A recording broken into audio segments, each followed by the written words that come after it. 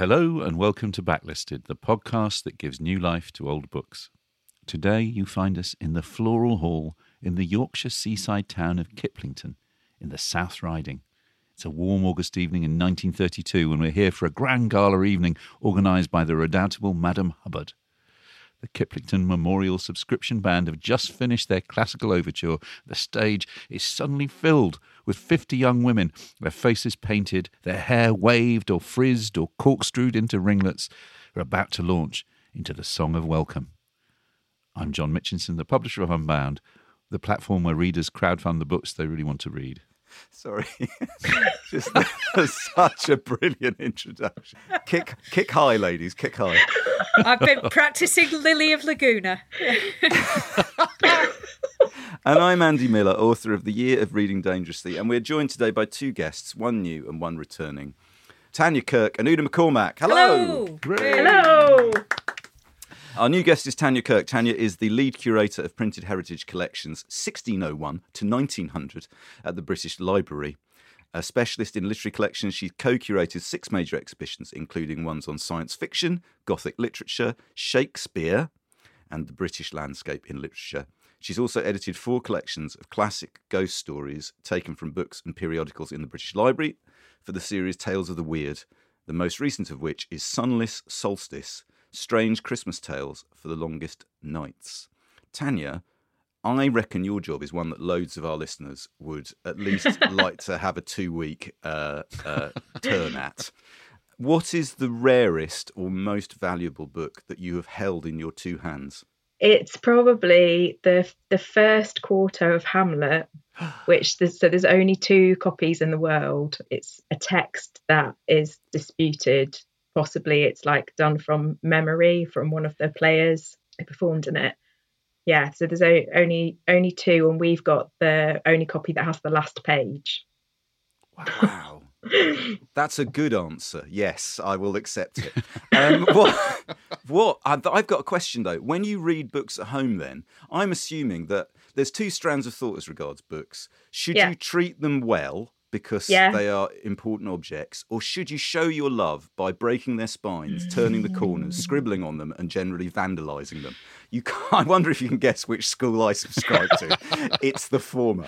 So when you're now, you can't do that to one of the only existing copies of Hamlet, presumably. No. I don't know what goes on at the BL, but at home, are you respectful of books or are you a vandal? I'm very respectful of books, although sometimes if there's a mistake in them, I do correct it in pencil. I love it when I get people who do that. I love that. People do that in London Library copies, I've noticed. They like to let you know that they were there 40 years ago. Tutting. Could you countenance Alex Christofi, former guest, wonderful biographer of Dostoevsky, caused absolute mayhem on Twitter when he confessed that he'd take a paperback on holiday and he'd rip out, once he'd finished reading, he'd rip it out and bin the rest. McCormack, I've done that. I haven't binned it. I was going on a long-haul flight and I'd been reading The Golden Notebook, which is quite a hefty... Doris Lessing. Yeah. And I only had about 50 pages left to go. So in my defence, it was a really, really cheap paperback edition. It was practically broken anyway. So I cut it down the spine. Yeah. And I left the big bit at home. My stomach has lurched. I'm in pain. I'd got it for $2 or something in a book sale somewhere. Did you sellotape it back afterwards? No, I think it's just on the shelf in 2 bits. The thing is, though, right, I know there's no right or wrong way to do this, but I can't stand that thing that you see people saying, oh, books deserve to be loved. No. Oh, they've been scrunched up, and I stuck them down the lav, and I showed how much I loved them by bashing them with a hammer and to prove that I'd read them, right? It's absolute nonsense. How do you not break the spine of a really big book? He doesn't read the middle of the book. It's like the last third. Yeah, reading really carefully. I really struggle with paperbacks because it is so hard to not break the spine. So I do mainly buy hardbacks. That's a good digression. Oh, it's going to be a long episode. Right. And thank you very much, Tanya. And the returning guest, as regular listeners will have already recognised, the bookslayer. the voice of the bookslayer herself, Storm Una McCormack, making her 6th appearance on Backlisted. Really? That Amazing. many? Having previously joined us for episodes dedicated to Boo, Anita Bruckner, Bow, Georgette Heyer, Bah, Russell Hoban, Woo, J.R.R. Tolkien, Terence Dix, and William Golding. That's her 7th appearance, John. You can't count. 1, 2, 3, 4, 5, 6. This is her 7th appearance. And later on, I'm going to get a copy of a book by each one of those, and I'm going to cut it down the spine. That is an eclectic mix. That's what we call range, Una. That's what we call range. You were on the Doctor Who episode, I weren't you? was, yeah. Was that on the Terence list? Dix. Yeah, Terence that Dix. was- Oh, sorry. Terence Dix. Sorry. Sorry. Doctor Who isn't an author, Tanya. I hate to break it to you. Oh. Or is she? Ooh. I love it. If you like that kind of chippy feminism, keep listening to this episode. Una is that's chippy feminism in Chippy inverted feminism. commas before you write and complain at me. Una is a New York Times bestselling writer of TV tie-in novels, most recently the autobiography of Mr. Spock. Yay. Let's have a round Very of good, applause for very that. good. Oh, that was fun. That's Mr. Spock from Star Trek, everybody. A former university lecturer in creative writing, she continues to mentor writers and is on the editorial board for Gold SF, an imprint of Goldsmiths Press, publishing feminist science fiction. We're so pleased to have you both here. Thank you for having me back. Yeah. The book we're here to discuss is South Riding by Winifred Holtby, the classic Yorkshire novel, described by some as the great novel of local government. But don't let that put you off. It has many strings to its fictional bow, not least the fact that it was first published by William Collins in 1936, 5 months after Winifred Holtby had died from Bright's disease at the age of 37. So South Riding has been in print ever since and has been adapted several times for film, radio and television, perhaps most memorably by Stan Barstow in 1974 for Yorkshire Television. But more of that later. Before we brave the sea frets and the subcommittee minutes, I must ask the old question. Andy, what have you been reading this week? Thank you, John. I've been reading a book by Tracy Thorne called My Rock and Roll Friend, which is about Lindy Morrison. Now, I've read all of Tracy Thorne's books. Her first, Bedsit Disco Queen, then Naked at the Albert Hall, then Another Planet, which is her book about suburbia, and now this one, My Rock and Roll Friend. And this is my favourite of her books, and I think is probably her best book to date. If listeners don't know who Lindy Morrison is, or Tracy Thorne is a singer and songwriter who for many years has been a member of Everything But the Girl. And Lindy Morrison is an artist and musician who was for many years the drummer in the original lineup of the Australian band, the Go-Betweens. Tracy's book about her friendship with Lindy goes back to the 1980s. They met backstage, I think I'm right in saying, at a gig. And really it's a book about the ways in which rock and roll is perceived as a boy thing. And despite my lifelong battle not to be seen as a bloke, I read this book and thought, I am guilty of some of the behaviours within this. And even at the age, yes, Nikki's nodding. You are, Andy. Even at the age of like 53, I thought you can always do better, right? I don't really like the Go-Betweens, so it might be easier for me than it might be for some of our listeners to take this book on its own terms, because one of the things it does is it talks about Robert Forster and Grant McLennan, and who were the songwriters in the Go-Betweens, but it tries to recontextualise them not as the leaders of the group, but of two of the members of the group, trying to say the Go-Betweens would not have been the Go-Betweens without the chemistry, influence, musical contributions of Lindy Morrison.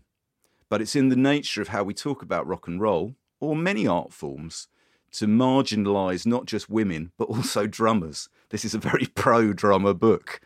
So really, Tracy's book is a is a sort of very witty, readable, polite corrective.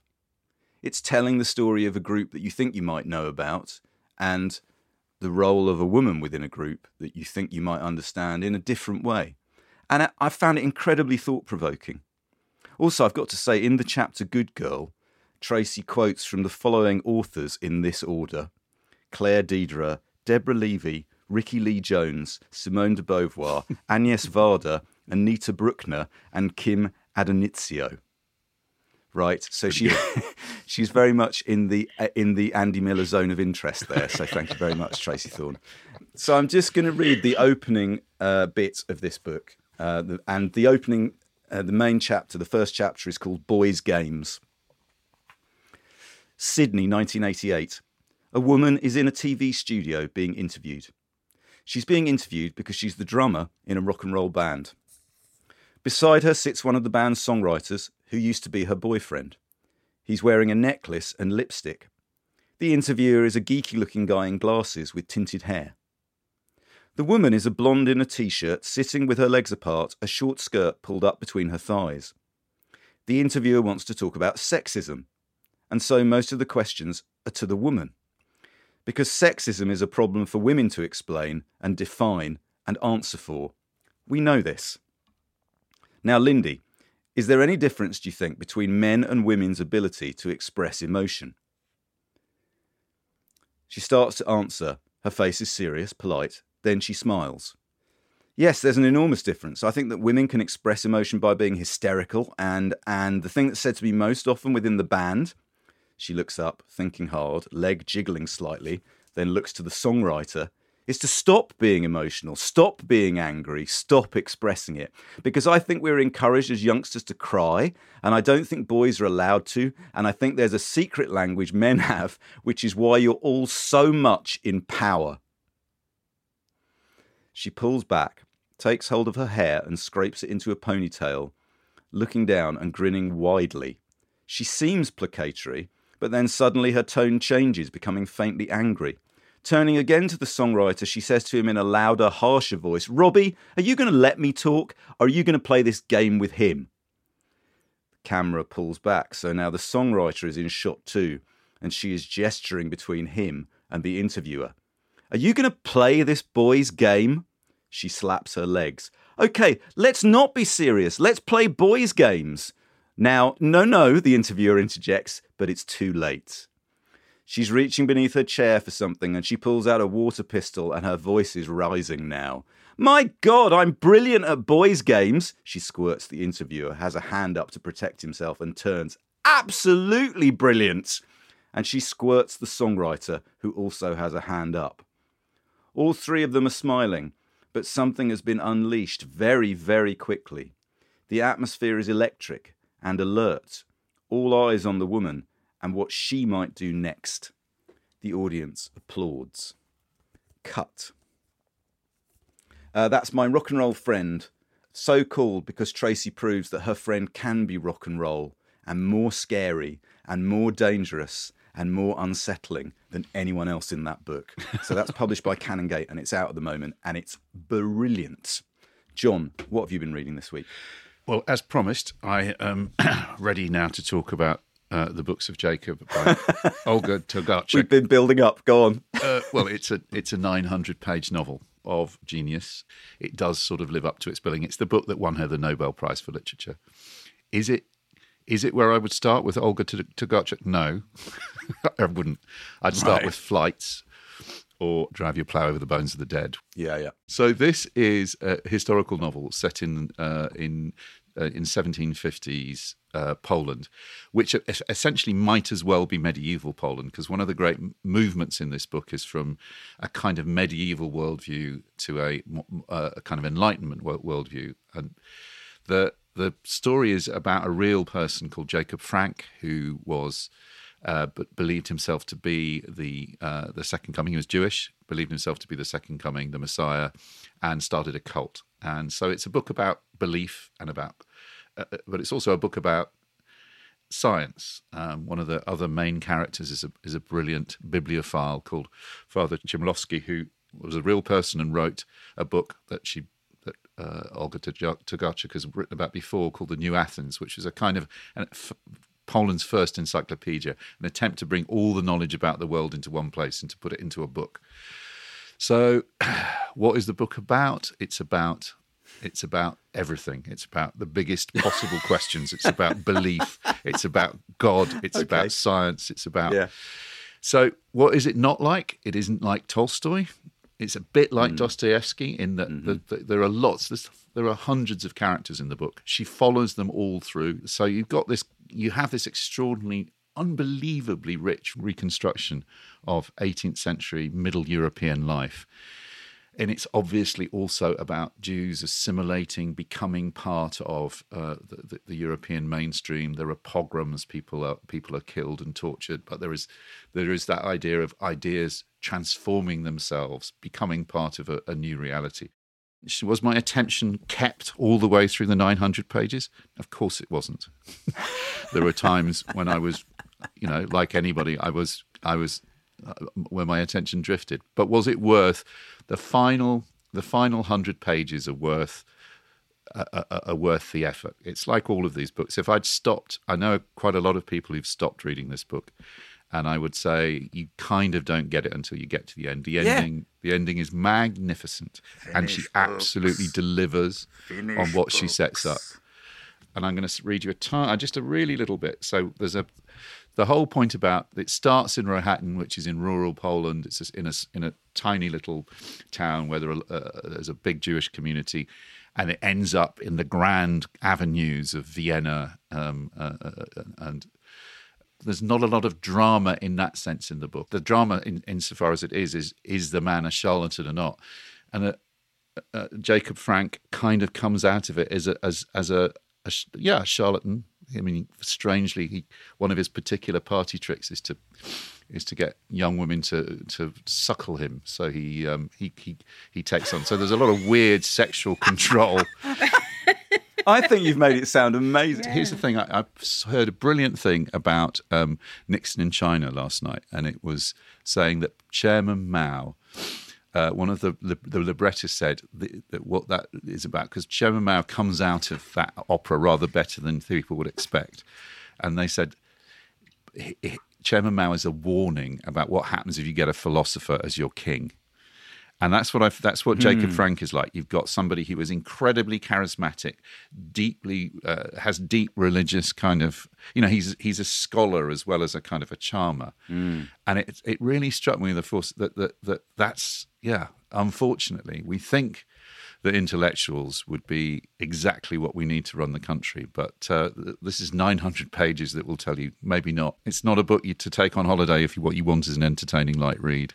If you want to read and grapple with a great work of art, I'm afraid that's what it is. So it's The Books of Jacob by Olga Tokarczuk, translated brilliantly, miraculously by Jennifer Croft. One of the best translations I think I've read ever. And it will cost you 20 of your English pounds. The book chat will continue on the other side of this message. Don't get carried away. If you think you're going to find drama, world tragedy and embryo and all that, just forget it. What it's about most of the time is education, drainage, foot and mouth disease. Same principles apply. Get down accurately what goes on. Make sure you spell the names right. Super. It's taken me 6 years, but finally Roy Kinnear has appeared on Backlisted. Brilliant. Right. That's from the 1974 TV adaptation of South Riding, adapted by Stan Barstow, author of A Kind of Loving and other great northern texts. And I think most of us have watched this version, haven't we? I watched it because you recommended it to me, Una, and Tanya, you've seen it, haven't you? I think, John, you watched it. I did on YouTube, absolutely loved it. It's really good. 13 hours of VT, but tremendous for all that. Yeah, it puts the actors forward, doesn't it? So that and it doesn't cut some of the smaller stories.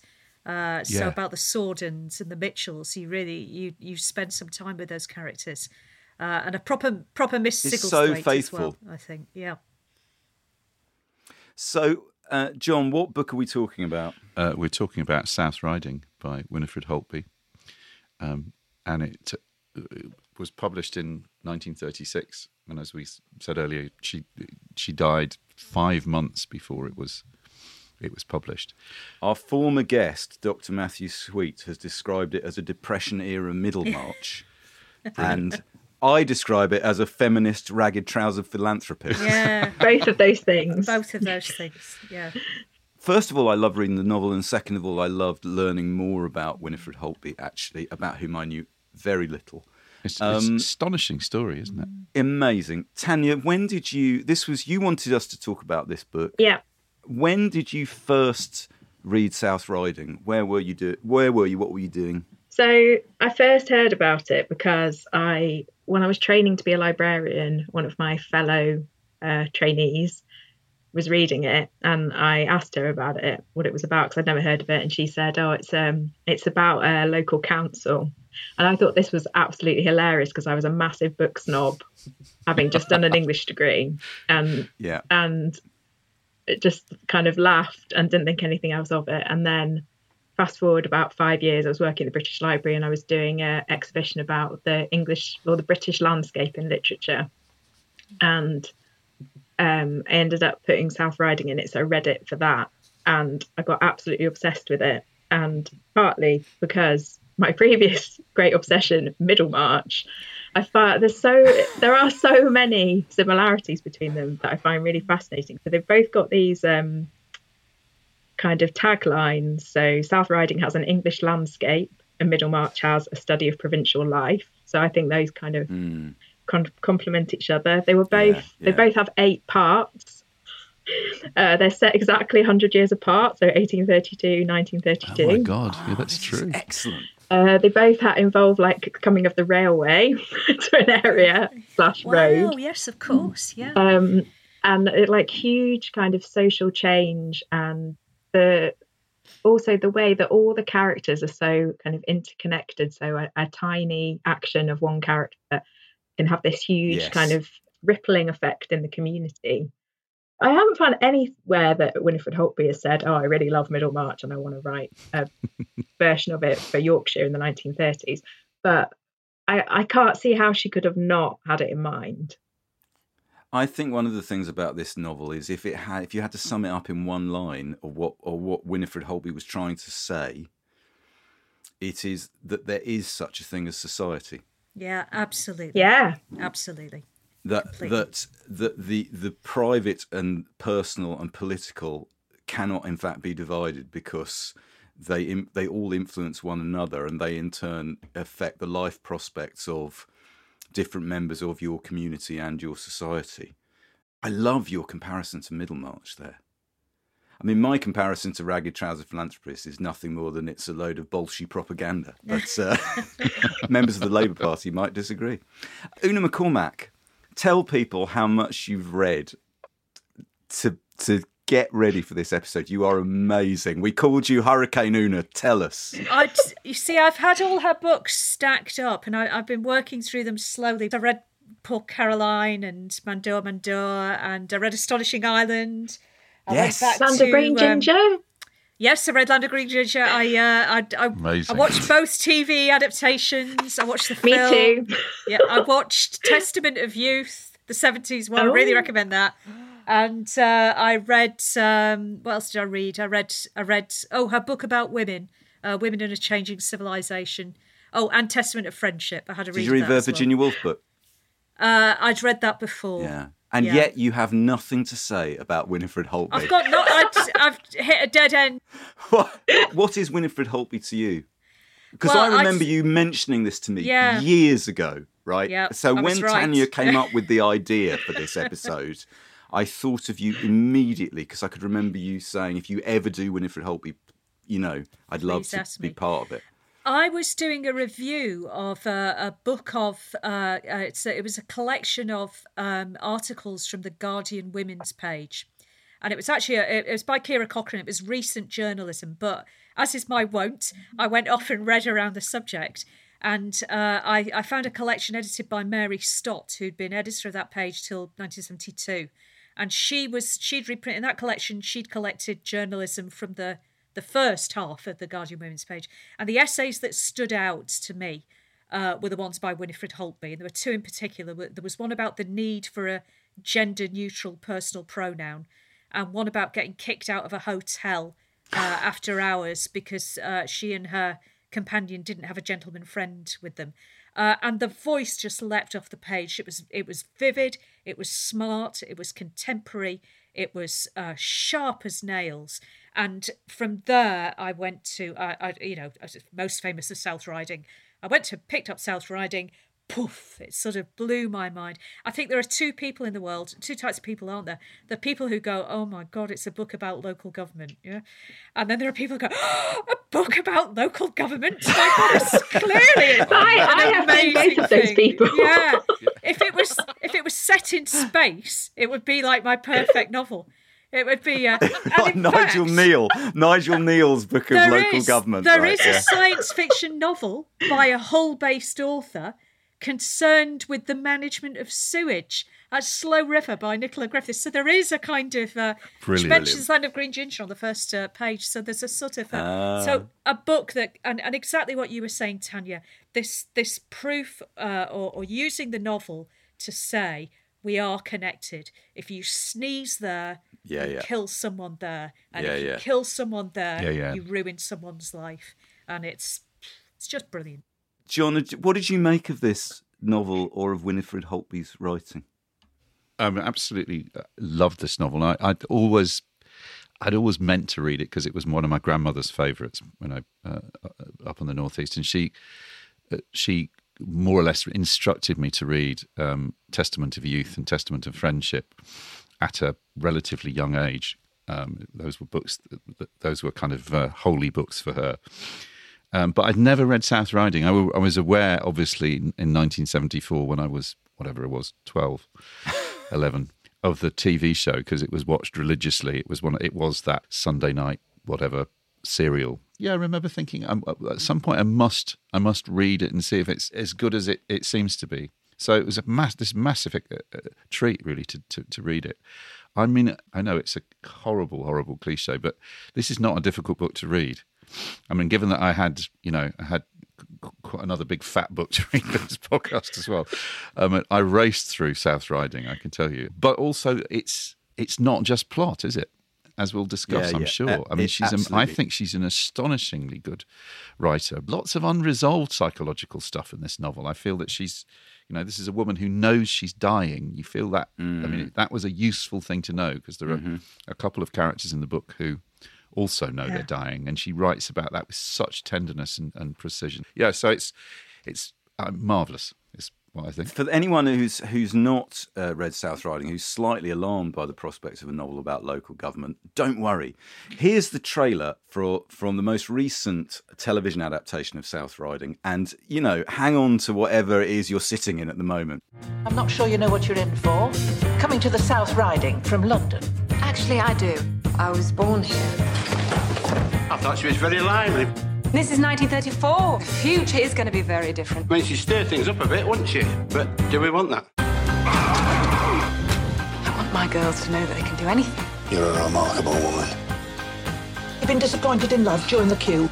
Bad things happen. Life goes on. Some places can change a person, but sometimes a person can change everything. Some people call this the last town in England, though we don't think so, of course. Welcome to South Riding. Coming soon to BBC One and BBC One HD.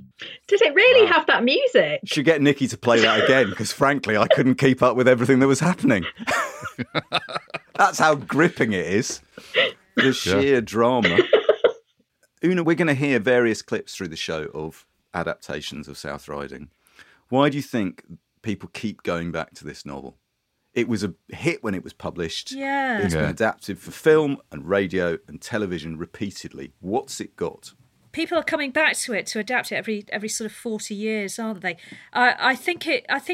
I mean, it has all these things that John says. It's got this sort of propulsive readability. It's got optimism. It's got a really sharp eye. I mean, she's not a fool to her politics. She's got a sort of intelligence about what people are like. The reason I think it speaks to us so much at the moment is I feel we are now at the final act of where this book is as a kind of first act. We're talking about a book that's written before the expansion of the welfare state, before the NHS. Yeah. And we're kind of just at the end of that now. It's talking about poverty. It's talking about the bankruptcy of the aristocracy. It's talking about corruption in politics. But it's also saying, but look, this is what we could do. This is what we could build. And what we see, and this book comes out before the war, we see that happen. And then we see it collapse. Yeah. So that's why I feel it's so contemporary. It promises us something and shows us how to do it. Yeah, promise. I think that's very interesting. The idea that it still is a promise unfulfilled. So about autonomy and society, about the individual and the community. Tanya, what do you think? What is it about the book that speaks to people still?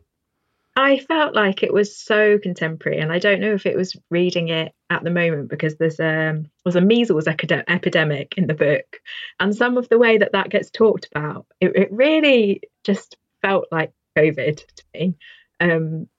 Like all this kind of same concerns about protecting your family. There's stuff about the role of the state and the size of the state. There's stuff about the right of people to access education and birth control, and like the women's right to choose and access to healthcare, infant mortality, council tax and the cost of living. I feel like exactly like Una says, it's so now, but also of the 30s. And she's insisting, this thing that you were saying, insisting on our connectivity, that if we talk about freedom from COVID, we're deluding ourselves. Yeah, we're talking about the ability of a small number of people to seal themselves off and get their Amazon and Deliveroo delivered. And she's this isn't possible. This isn't how these things work. But there's always we have the measles epidemic, but people pass things between. She says we've got a choice. You can pass measles or you can pass around songs. People are humming songs that they pick up from concerts that they go to. So there's a sort of, look, you can pass this around yourselves or choose not to, or you can spread joy. You can spread happiness. You can spread. You can build something positive and not destructive. It's a really clever book. I just want to read something. John talked about how reading the novel, knowing that she was so ill when she was writing it, kind of contextualised it in a way. Listeners might want to fast forward by about 2 minutes because the bit I'm about to read contains some heavy spoilers. So go forward about 2 minutes. But our friend Peter Fifield, who is at Birkbeck, is the author of a book called Modernism and Physical Illness, Sick Books, which is terrific. Has essays on D.H. Lawrence, Virginia Woolf, T.S. Eliot, Dorothy Richardson, and Winifred Holtby. And the chapter on Winifred Holtby is entitled Winifred Holtby and the Fevered Middlebrow. I just want to read the beginning of this because I think, John, you'll find this totally captivating.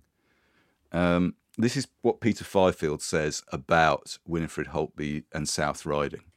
He says, Winifred Holtby's premature death from kidney failure is a prominent feature of her authorial image. Suffering from Bright's disease, she died at the age of 37 after an extended period of debilitation. An especially purple review of the posthumous success South Riding tied the author's illness directly to her literary abilities. Quote, we cannot avoid remembering that all the time she was writing it, she must have known that it would be her last. The knowledge has not given it any twist or morbidity, but it has given it a sort of passionate richness of love, comprehension and compassion that is like the scent of dark red roses. To a similarly eulogistic end, Vera Brittain keenly shaped her friend's image, notably with a memoir of their relationship, Testament of Friendship, published in 1940. This enshrines Holtby as a model of saint-like patience, who wrote her masterpiece while enduring sickness with determination, selflessness and good cheer. Brittain writes that, quote, in one sense, she welcomed her last illness for the kinship that it gave her with other victims of pain. South Riding itself is well stocked with sickness. This is the spoiler, everybody. Miss this bit. Seeming to confirm its author's growing preoccupation. Amongst the novel's many afflicted characters, Robert Kahn suffers from angina pectoris. Mrs. Holly dies shortly after childbirth. Gertie Holly dies of a relapse following a mastoid operation. Lily Sorden dies of cancer. Nell Huggins has rheumatism. Mr. Brinsley has died of double pneumonia. And Midge Khan is one of numerous children who catch measles. Oh, and also Mildred Khan is incarcerated because of psychological illness.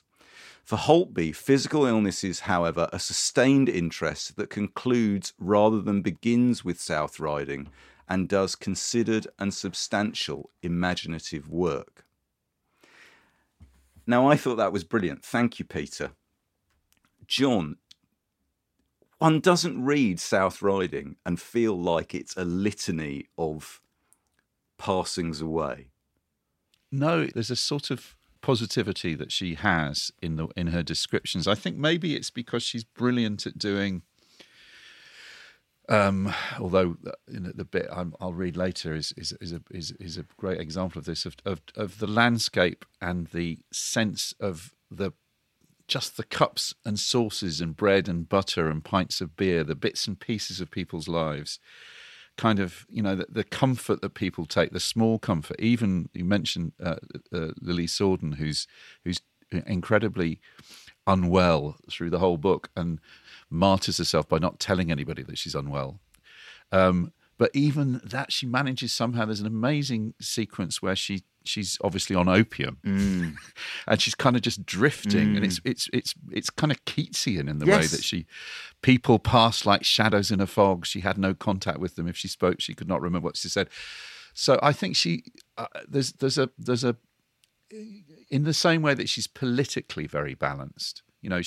She explains why it is, the Labour Party don't get through to people who work on farms, the Khan's people who can't, who are more harsh on people who they think getting benefits than the Tory politicians. Anybody wanted to say, give me a novel which enshrines the best of democracy, both in terms of her vision as a novelist, but also in terms of her vision, as you said earlier, Andy, of society. It's South Riding. But also, it's magnificent. Artistic democracy, right, Una? There's absolutely. She manages to tread a path between the modernism of Virginia Woolf, which she is tremendously familiar with, and the kind of Boots Lending Library middlebrow female novel, as it would have been. This book is deliberately designed to be something of a Trojan horse, right? The idea is, I think that's exactly right. It takes on the characteristics of the middlebrow novel of the era, while being full of very subversive things.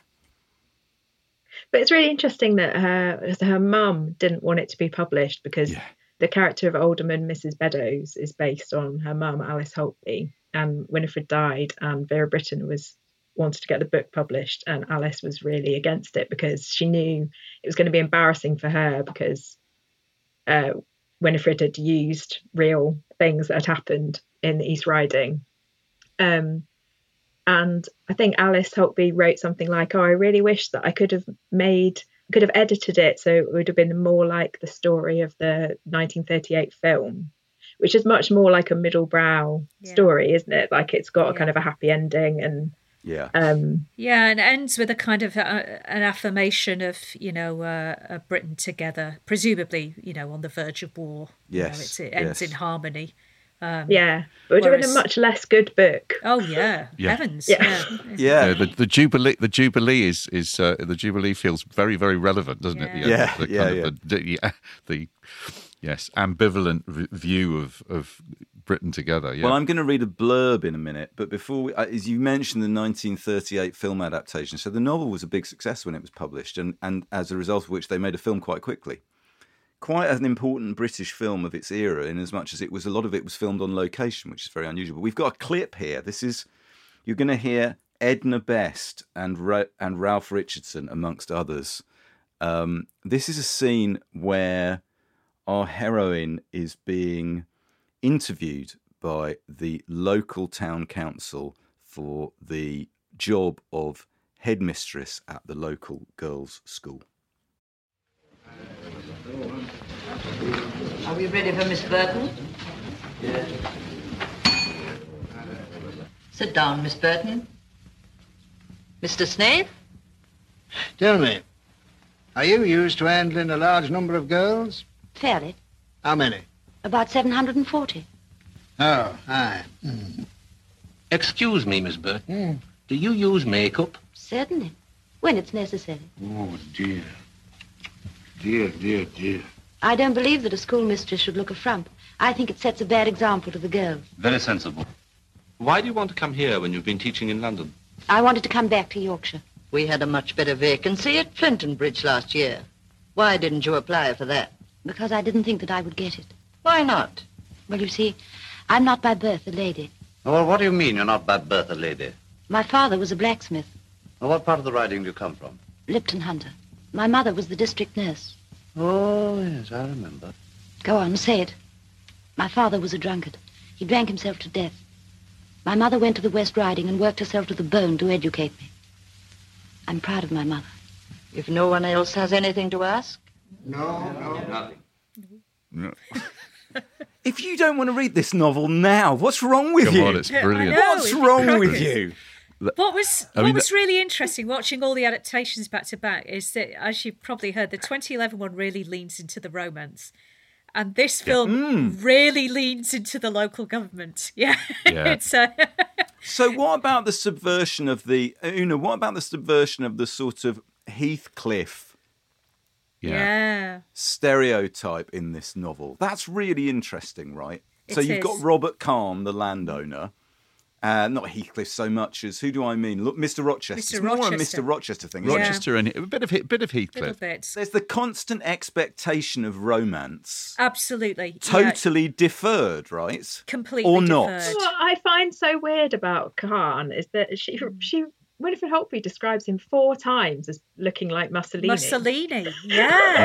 I know, it leaps off the page, doesn't it? Down this rabbit hole of like Googling young Mussolini, thinking, she keeps saying, oh, he was very handsome, looks a lot like Mussolini. And I was like, in what way is Mussolini very handsome? It's like when you see that, there was a biography of young Stalin. And he was very handsome. Piece of dish. Who's that? Oh my God! Yeah, Mussolini. No. Yeah, but Khan, you're right. He's set up as this sort of Russian. I mean, there's a scene with him on a horse as well, isn't there? That bumps into him on the horse. He's kind of brooding. He's got the unhappy first marriage. You're expecting, of course, that the first wife will do the decent thing and die in a fire or something. But that doesn't happen at all. But Khan, I think he's sort of set up as the antagonist. He's the gentry, he's the landowner. Yeah. But even then, I think Holtby is saying he's not the villain here, and it's Sedgmeyer. It's marrying into the aristocracy that drains him dry. This vampiric, extremely rich. And there's a lovely isn't there a moment where they're at a poor relief committee or something, and it's Khan who has the common touch, and I think Astle is sort of envious of it. Khan, she seems to me to be saying that Khan is a man out of time. Yeah, that he doesn't fit, but that's not to say he's not a human being, and not to say that his values are without merit. The values of community, mutuality, reliance on each other. It's feudal. It's feudal. He cares for his feudal charges. But she says it can't be real love because you need equality. Tanya, I'm going to ask you to read something in a minute, but first I'm going to read the original jacket copy for South Riding, published by Collins in 1930. Is it 36? Yeah. South Riding by Winifred Holtby. South Riding is unquestionably, John, I'm just going to say to John, listen to this. Would you put this on a jacket, John? South Riding is unquestionably the greatest novel we have been privileged to publish. Wow. Collins? Screw the rest of our authors. Yeah. This is the one. Completed just before she died, it shows Winifred Holtby at the full height of her remarkable powers and brings home even more forcibly how great a loss current literature has suffered. South Riding is a story of Yorkshire life. It centres around a county council and, as Winifred Holtby herself wrote, quote, the effect of bylaws and resolutions on the lives of people like haulage contractors, corn dealers and small-town drapers. It is full of hunting and agricultural shows and relieving officers and drainage schemes and all the things that make up country life. Put it in my veins. Those who are already familiar with, quote, the administrative country of York, the local government of which forms an unobtrusive background to the story, know that the South Riding is in fact non-existent, that this romantic region has been historically omitted from an area divided into north, east and west. The industrial smoke-blackened West Riding of Phyllis Bentley's novels forms no part of Winifred Holtby's English landscape. The North and the East Ridings have lent their crashing seas, their sweeping wolds, to give sound and colour to this gracious and compassionate story. Once again, if you're listening to this and you don't want to immediately read South Riding, there is something wrong with you. Something is wrong with you. Didn't she find that she found all the sort of papers in her mother's waste paper baskets of all the council minutes? Her mother had to resign. Her grieving mother had to resign from the council. Yeah, the whole story about the there's like a kind of a fraud plot with buying land to defraud the council from money. Yeah, that was all based on a real story where someone committed suicide. So it's like properly serious scandal. What I love about Winifred Holtby, I've got to say, actually, funnily enough, is she takes no shit. Right? If you read her other work, her journalism and her short stories, actually her voice is remarkably flexible in terms of what she can turn her hand to and the extent to which she pursues an idea that she feels is true. And that adds to the sense of South Riding as a Trojan horse, I think. I think I learned a lot by reading other things by her about how capable she was of doing all sorts of other things, rather than then turning her hand to, quote unquote, a middle brow novel, which requires its own set of skills. But it's a very clear, artistic, political, social, commercial, philosophical decision. Tanya, I wonder whether could you read us something to give us a little bit of a sense of how she goes about it? Yes, I'm going to read a bit from the epilogue to the book, which is set in the Jubilee of 1935. And this is Sarah Burton, the headmistress, talking to her pupils. And do we think Sarah Burton, just for people who haven't read the book, we do think Sarah Burton and author Winifred Holtby have a few things in common, don't we? Yeah, so Sarah Burton's like the socialist feminist character in the novel, who has a very set idea about what reform needs to be. She says she's a member of the Labour Party. She's opposed to Khan and that he's kind of all about the feudalistic past, and she wants a kind of a new future. And this is what she says to her students. Don't let me catch any of you at any time loving anything without asking questions. Question everything, even what I'm saying now, especially, perhaps, what I say. Question everyone in authority and see that you get sensible answers to your questions. Then, if the answers are sensible, obey the orders without protest. Question your government's policy, question the arms race, question the Kingsport slums and the economy's overfeeding school children and the rule that makes women have to renounce their jobs on marriage, and why the derelict areas still are derelict. This is a great country, and we are proud of it, and it means much that is most lovable. But questioning does not mean the end of loving, and loving does not mean the abnegation of intelligence. Vow as much love to your country as you like. Serve to the death if that is necessary. She was thinking of Joe Astill killing himself by overwork in the Clydeside, dying for his country more surely than thousands of those who today waved flags and cheered for royalty. But I implore you, do not forget to question. Lead on, girls. Yes. So great. Lead on, girls. Like the leaving school speech you all want. Miss Jean Brodie, also a great fan of Mussolini, lest we forget. Yes, I was going to say that the Mussolini thing was big in the 30s before it all went wrong.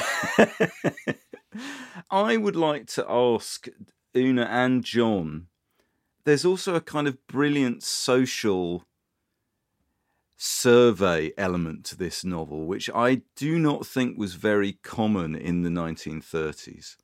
Certainly not with the compassion and democratic approach that Winifred Holtby shows. I think she conceived of the book as a social comedy.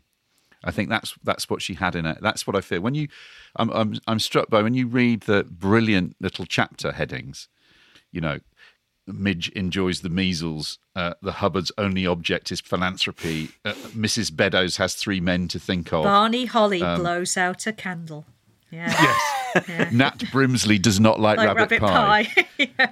I think what you've got really is you know, she wants to write a comedy, but she's writing a comedy as she's dying. And I think that kind of sense of wanting the book to have a deeper resonance, you can feel her allowing the characters to move. But having said that, when she does do comedy, she does do it very well. And there is a brilliant scene where the widow, Mrs. Brimsley, the widow, and the somewhat feckless Mr. Holly, whose wife has died in childbirth or shortly after childbirth, and he has, is it 7 children? A lot of children. But he is a charmer, and he's got amazing, a beautiful tenor singing voice. And it's one of the more amusing seduction scenes in literature, I think, when they're thrown together. They're thrown together in the bus. I'll just read a little bit of it. Anyway, "You're the salt of the earth, and don't I know it?" he sighed. That sheltering, impersonal arm round her waist tightened. "A fat lot of use to me, that is. Stuck away in Cold Harbour with one son that wouldn't know spring chicken from a black pudding, and another that knows all right but would rather have cocoa and jam and peg pudsey than boned turkey and bacon cakes in his poor old mother. As for Bill Hyer, he's as nice a chap as you could wish, but he's not human. There's something about a bachelor as neat in the house as he is that isn't natural, I say. He might as well have been a girl." "That's right. It's not natural. Though maybe if he had 2 arms instead of 1, they'd be tickling to get round you." With ladylike oblivion, Mrs. Brimsley ignored altogether the arm which was already around her waist, so preoccupied with the 2 on their front seat that they did not notice how the bus moved now more quickly, now slowly, at foot pace in the enveloping fog. They had even forgotten there was a fog at all, when a violent jolt suddenly threw Mrs. Brimsley right into her escort's arms, and him onto his knees beneath her, gallantly shielding her from further shock. 2 children screamed, the setter yelped, a basket of live chickens flew from the rack and landed on an old gentleman's bowler hat. The conductor called, "Oops-a-daisy, keep on smiling, keep on shining," but the left forewheel of the South Riding Motor Services bus was in a ditch. "Oh, God! Oh, God!" gasped Mrs. Brimsley. "That's all right, muttered Mr. Holly, his mouth full of her hair, for her hat had fallen off, and she lay draped across his head and shoulders in an attitude not unlike that known as the fireman's lift. She had lost her fur, she had lost her paper carrier of tomatoes, tea, heather mixture, knitting yam and zambuk. She had lost her nerve completely. But Mr. Holly's arms were round her, and Mr. Holly's chest, as he struggled up and levered her back onto the now sloping seat, seemed a pleasant and comfortable place on which to have hysterics. So Mrs. Brimsley, an energetic woman with courage enough to face life's real crises without faltering, abandoned herself to the luxury of this lesser occasion and laughed and cried in unashamed abandon. Oh, it's brilliant. Very good. Rhythm, though. Rhythm. Yeah. Right? Like all comic writing. Listen to the rhythm of that. Bang, bang, bang, bang, bang. I'll go into spoilers here because I do want to talk a little bit about Barney Holly, who I think is the sort of, if there is a villain in this book, it's probably him. He just goes through this book with the kind of casual abandon of a which in a posher man would be Boris Johnson. Yeah, he just lives without consequence. He is quite literally shameless. Yeah, he lives without consequence. And then I think it's not even the death of his wife and the fact that this consigns his eldest daughter, who's a clever girl, consigns her to a life of drudgery, sort of gets him to pull his bloody finger out. It's the death of the little girl, isn't it? And the way he sort of sorts out his mess is by seducing Jessie Brimsley on the bus.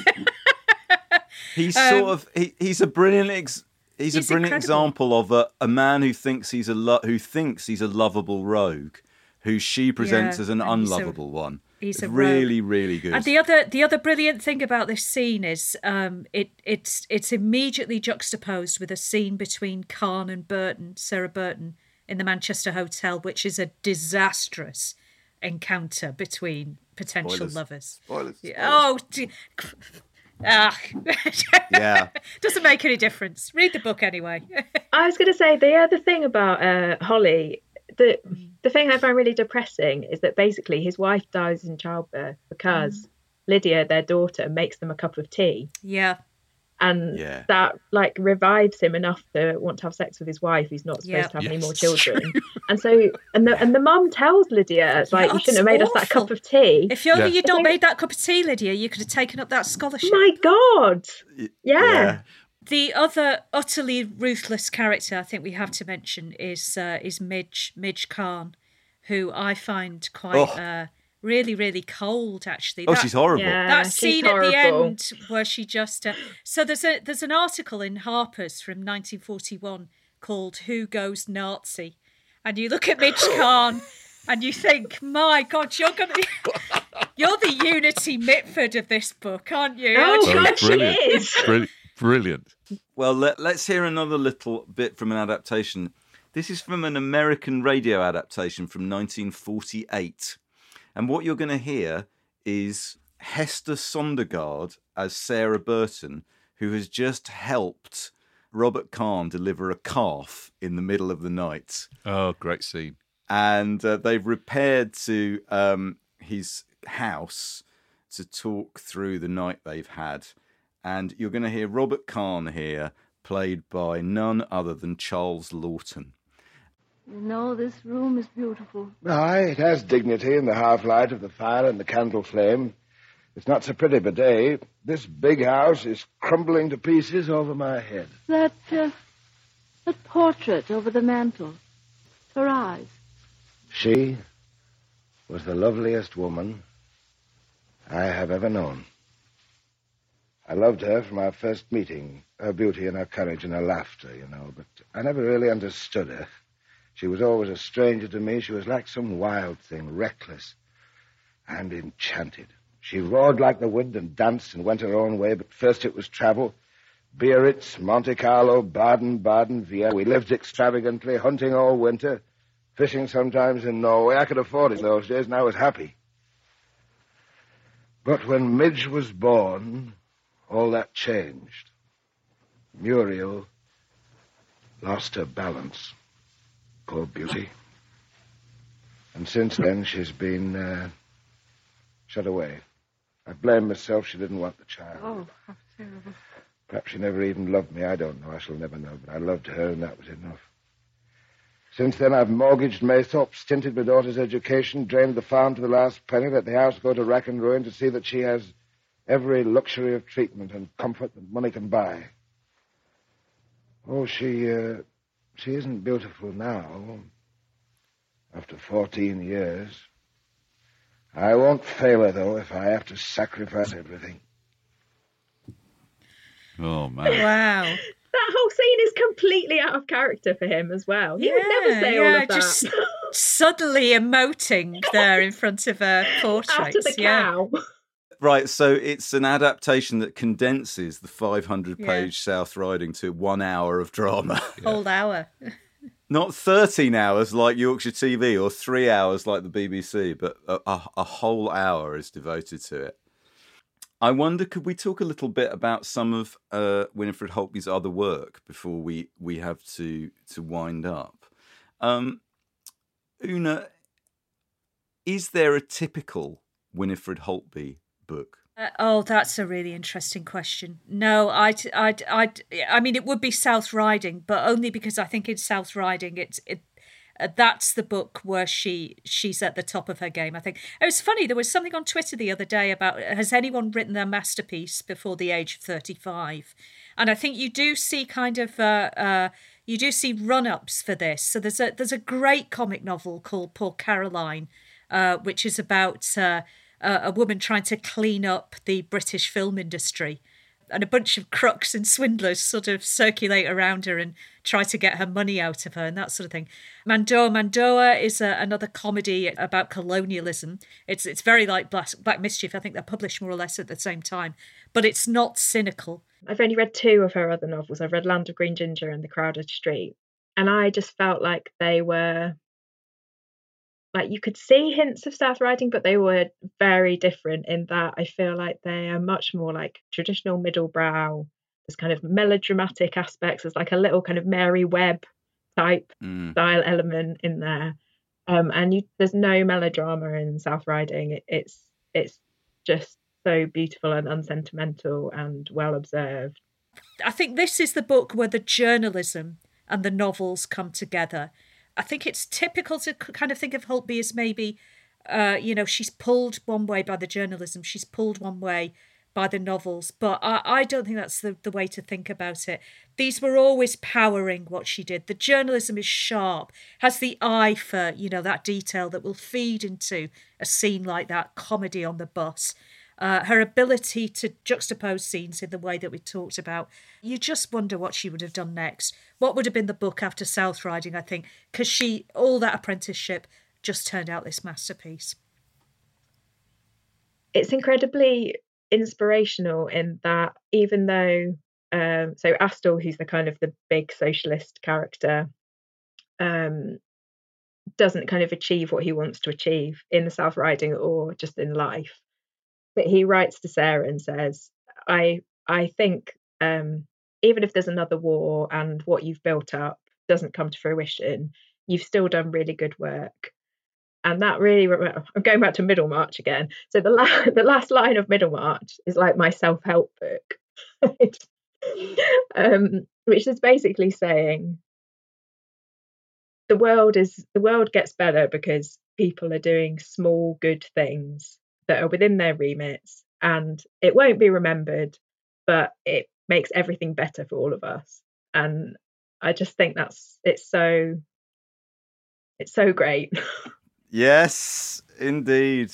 Well, listen, before we wind up, last week I read Winifred Holtby's book, The Astonishing Island, which no one had borrowed from the library for 30 years.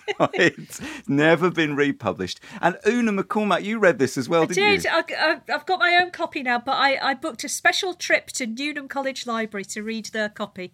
I sat there in the library there and read it, and it was my extra deep dive into Winifred Holtby. I thought I'm going to do this. I'd just like to read this one bit from near the beginning. This is a satirical novel in the kind of tradition of H.G. Wells, and regular listeners will hear me rolling my eyes as I say this, Patrick Hamilton's Impromptu in Moribundia, where you wouldn't expect this author to write this kind of book. But it's really funny, isn't it, Una? It's genuinely funny, some proper laughs in this. And in terms of, so the idea is it's about a man called Robinson Lippingtree Mackintosh in the tradition of Robinson Crusoe and Gulliver, who lands on an astonishing island, which may well be the United Kingdom. He's washed up on a beach, and this is what he finds. Those not occupied with papers in some form were supervising the labour of young children, who were employed at digging trenches and mounds and irrigating the sand, etc. And I thought at first that these people must be mad to employ child labour to till the land where no crops grow, but I learned afterwards that it is the nature of the islanders to mimic labour for pleasure, as I shall presently explain. Directly I struggled to the shore, being almost exhausted, a man laid his hand upon me and led me into a large building where I thought he would offer me food and shelter, so went gladly. But he shouted, "Islanders to the right, foreigners to the left, have you anything to declare? Any perfume, cigarettes, matches, artificial silk, optical instruments, tomatoes, motor cars, imported grapes, or copies of The Well of Loneliness?" Yes. And I said no. I said no. I had nothing but my trousers, which were wet through having used my shirt as a sail. And he said, "You can't sunbathe here." And I said, "I see I can't. There's no sun." And I explained that I was shipwrecked.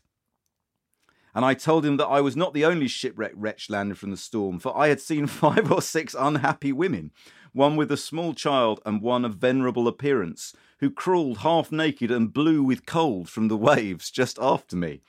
Yet not one islander went to help them or show compassion for their terrible plight. And when I pointed out to the man who had so strangely questioned me about motor cars and imported grapes, he said, "Help them? Oh no, we can't interfere with the ladies nowadays. Not that I approve of mixed bathing myself."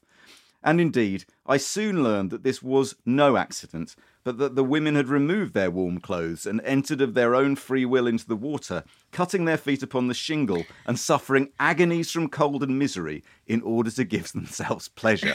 And yes, ladies and gentlemen, that is Winifred Holtby on the topic of wild swimming there, Nikki. So still satirical and still valid, and not in print, The Astonishing Island, but I really, really enjoyed that. And now we must leave the sea cliffs and the rolling farmland of the South Riding behind us and offer huge thanks to Tanya and to Una for allowing us to roam freely across this wonderful novel, to Nikki Birch for braiding a single story out of our four voices, and to Unbound for all the bacon cake. You can download all 157 previous episodes of Backlisted, many of which feature Una McCormack. Plus, follow links, clips and suggestions for further reading by visiting our website at backlisted.fm. And we're always pleased if you contact us on Twitter and Facebook, and now in sound and pictures on Instagram too. You can also show your love directly by supporting our Patreon at patreon.com/backlisted. We aim to survive without paid-for advertising. Your generosity helps us to do that. All patrons get to hear Backlisted episodes early. And for little more than the price of a round of bass in the Nag's Head, Lock listeners get 2 extra Lock Listeds a month. Our own cosy staff room where we three sit drawing up lesson plans for listeners and assigning marks to the things we've seen, heard and read in the previous fortnight. Lot listeners also get to hear their names read out on the show as a mark of our thanks and appreciation. And this week's batch roll call is Pat Carey, thank you very much. Paul Navaez, thank you. Ali H, thank you. Fergal Kinney, thank you very much. Slajana Ivanis, thank you. Ken Samuels, thank you very much. And thanks to Ginny Annison, to Edwina Lana, to Joe Carter, to Hannah James, to Patricia Amort, and to Mike Allen. And we're also delighted to welcome Fleur Ashworth and Sarah Chapman to our Guild of Master Storytellers, the highest tier in the Backlisted firmament. Hey, listeners, if you're in London on May the 9th this year, 2022, you can come and see me and my band Shabby Road at the 100 Club, raising money for the National Literacy Trust by playing songs from the Blue album by the Beatles, sort of 67 to 1969 and 70. We've been rehearsing really hard and we can almost play them without looking at the music now. So given that the Beatles no longer exist, Shabby Road does exist, and you can get tickets for the gig at wegottickets.com/event/537443. All the money we make will go to the National Literacy Trust. And last time we managed to raise £10,000, and we're hoping to do better than that this time. So come along. It's charity. Let's be honest. It's a false flag operation, the charity, to allow me to tit about on stage singing Beatles songs. But nevertheless, more children will learn to read as a result of us doing it. So support it. Win-win. Gotta be. As we've said repeatedly in this episode, there are 2 types of people in this world. People who want to read South Riding and fools. That's right. So we hope you enjoy it, because nobody who listens to this would fall into the latter category. Right, Johnny? Yes, completely right. In the words of Sarah Burton, if the law is oppressive, we must change the law. If tradition is obstructive, we must break tradition. If the system is unjust, we must reform the system. Take what you want, says God. Take it and pay for it. Thanks, Tanya. Thanks, Una. This has been brilliant. Thank you. See ya. Bye-bye. Bye.